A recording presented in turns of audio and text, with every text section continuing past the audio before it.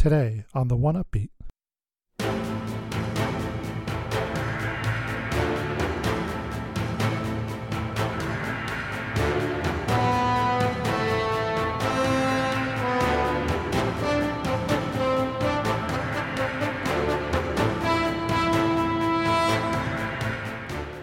We finish up our first go-around of 1996 by exploring some other favorite soundtracks from the year. You'll hear music from Yoko Shimomura, Evelyn Fisher, and more.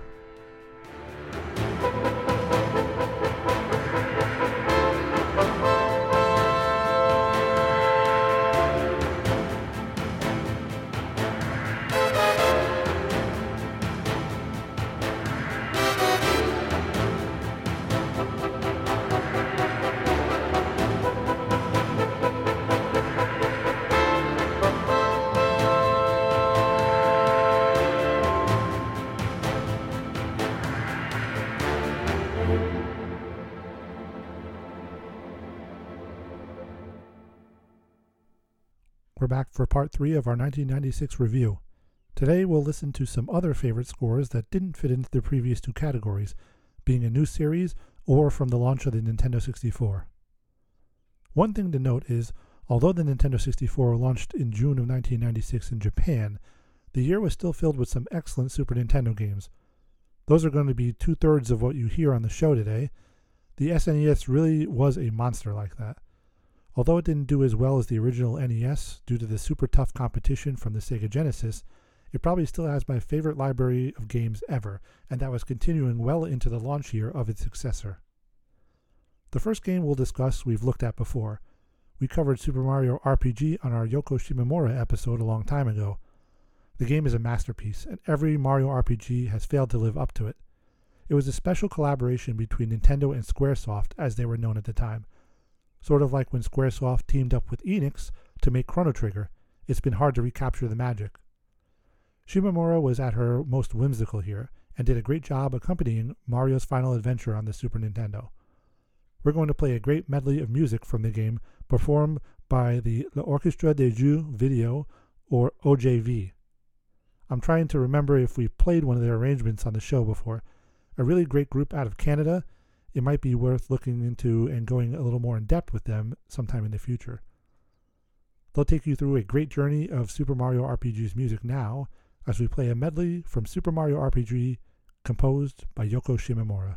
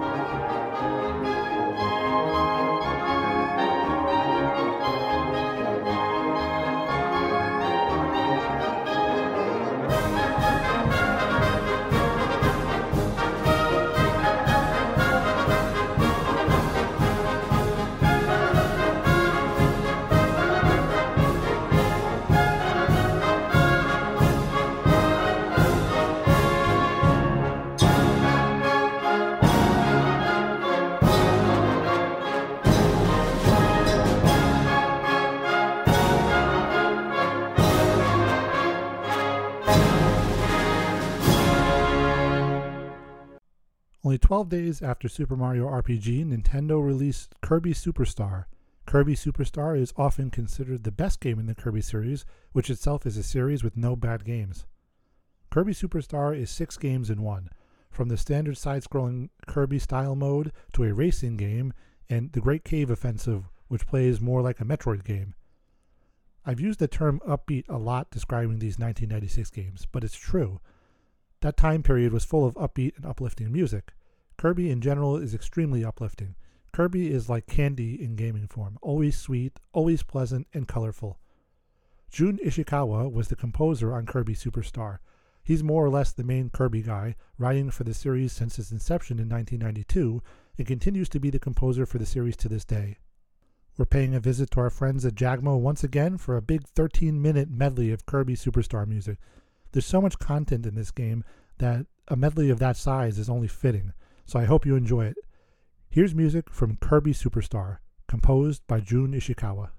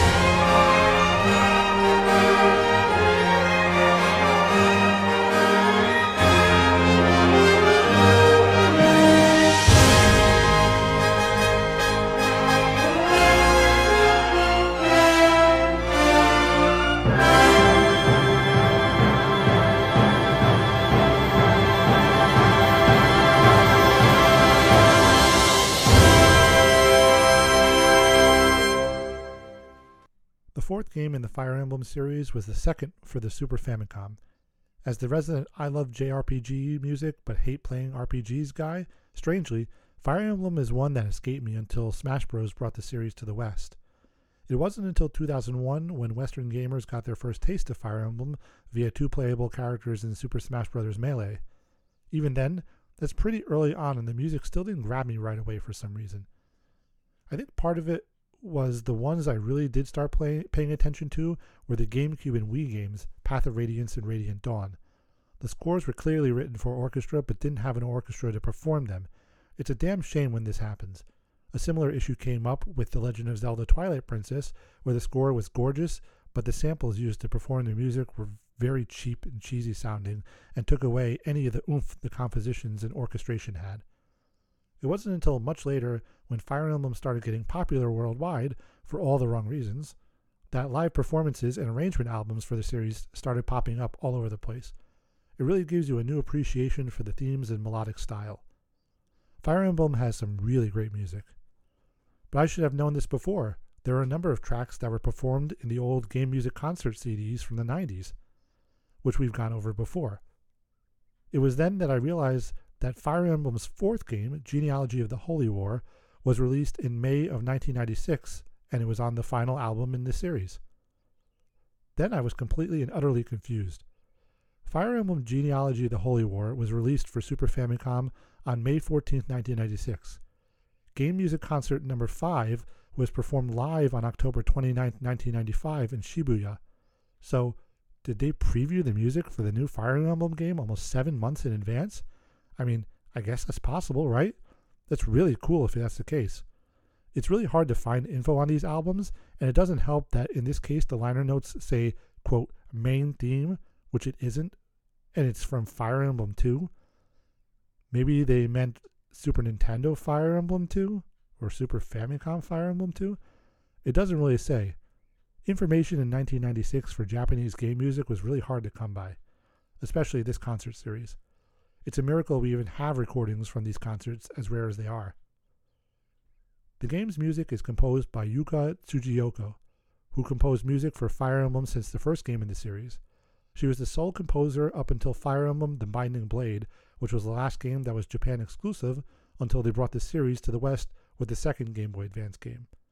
She would go on to leave developer Intelligent Systems and become a freelancer, but would still help with supervision of the series' music, and sometimes write some tracks for the games as well.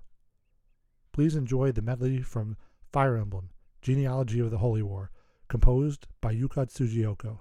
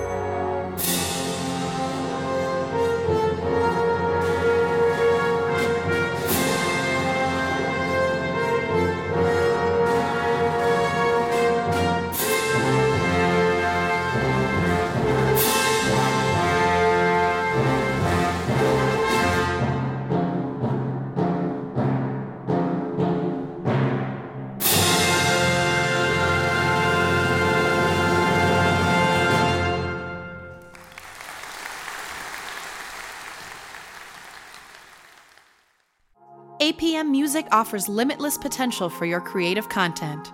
No matter the genre or mood, all the music you need is on one platform. And you don't have to worry about licensing. APM's got that covered. Need help finding the perfect track? APM's dedicated music directors can deliver curated options designed specifically for your creative vision. APM's website uses best-in-class search technology, so finding the perfect track is easier than ever. Find your sound at apmmusic.com. Poor Sega Saturn. It never had a chance, but it gets 2 chances so far in the journey here. An obvious choice, Nights into Dreams, was the Sega Saturn masterpiece that people begged so long for a sequel. Ultimately, they did get a sequel in 2007 for the Wii, but nobody seemed to really care at the time. Nights is very much a product of its time, an inspiring and uplifting, there we go again, game by Sonic Team and produced by Sonic creator Yuji Naka. There are a lot of Sega classics from the 90s that have a special place in people's hearts, but Nights was a little more than that. It held on a lot longer than most of them. It's hard to describe gaming magic, but you know it when it's there. Everyone feels it at some point in their lives, and it's usually a product of growing up with that game. You don't really hear about Nights much anymore. I think the people who hold it close have moved on, grown up, played the sequel, and they're satisfied. Those special gaming moments are important, though, and deserve to be preserved like this. When you think of the music from Nights, one track stands out front and center, and it's the title theme, Nights. With the power of the full orchestra, it'll move you and convince you that magic does exist. It was composed by Tomoko Sasaki. Please enjoy Nights.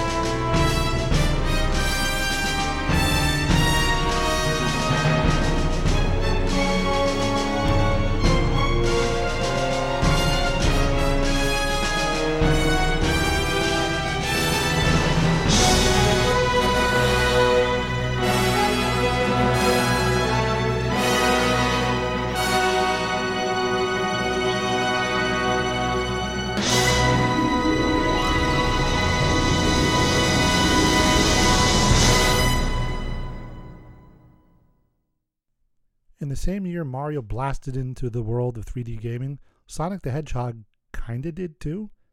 Sega was trying to put out one more game for the Genesis, even though it was really old news by that time. The problem is, Sonic Team was busy working on nights. They called up developer Traveler's Tales to do most of the programming for the new title, Sonic 3D Blast. You know Traveler's Tales from the dozens of LEGO games they've done in the last 15 or so years. Sonic's big debut in 3D was supposed to be a game called Sonic X-treme for the Sega Saturn. After a series of unfortunate events, which was commonplace for Sega and the constant battle between Sega of Japan and Sega of America, the game was ultimately cancelled. So what did they do for Saturn? They just ported the Genesis game to Saturn, but not without some changes. Both versions of Sonic 3D Blast were released in November of 1996. The basic layout of the levels is pretty much the same, but the graphics look different, and the Saturn version has a completely different soundtrack than the Genesis version. I'm going to focus on the Saturn version here to introduce composer Richard Jacques in his Sonic series debut. Jacques is an English-born composer who ended up at Sega of Europe in the mid-90s. In addition to Sonic 3D Blast, he would do work on Jet Set Radio and Sonic R. He's an excellent composer, and you will definitely hear more from him on the show soon. Here's some selections from the Sega Saturn version of Sonic 3D Blast, with music by Richard Jacques.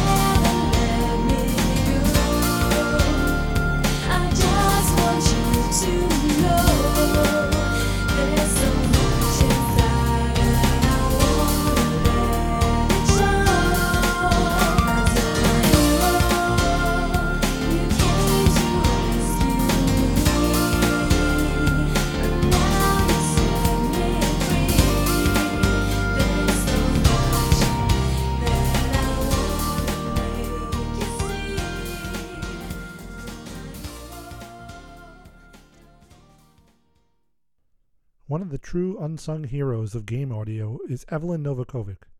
Known as Evelyn Fisher in 1996, she worked at Rareware, where her first composing job was Donkey Kong Country.